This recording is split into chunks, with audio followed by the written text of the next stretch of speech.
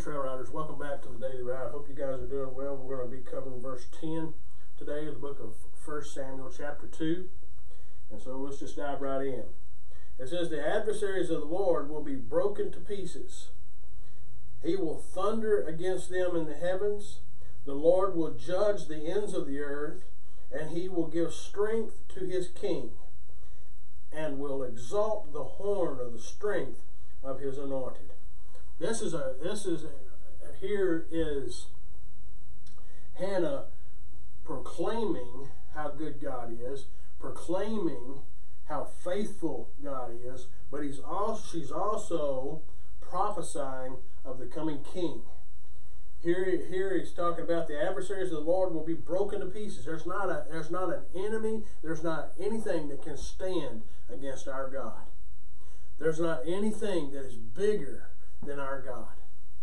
I posted this last week on Facebook that we don't need to allow the size of our enemy to determine the size of our God. There's nothing God can't handle.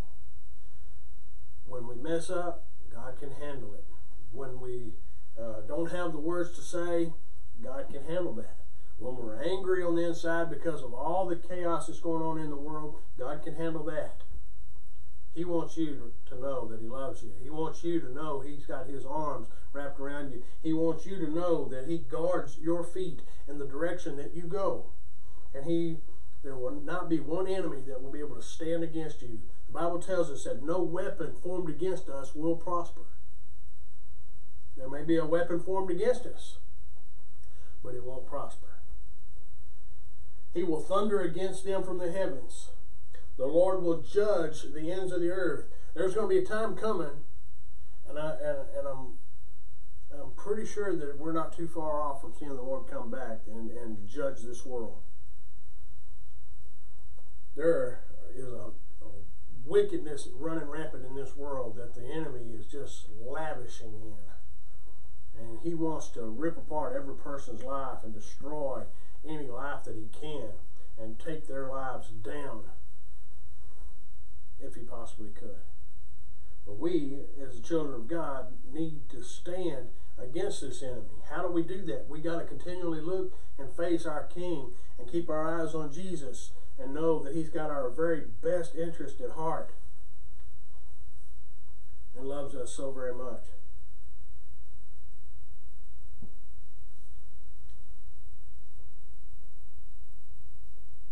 He will give strength to his king.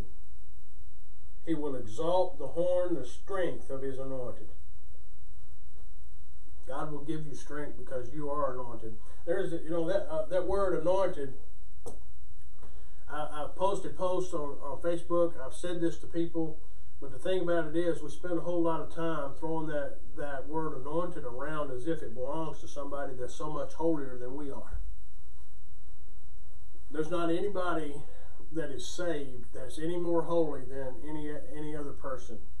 The pastors of churches are not any more holier than the people sitting in the seats. The people in the seats are not any more holy than the person sitting at home, choosing not to go to church, not able to go to church.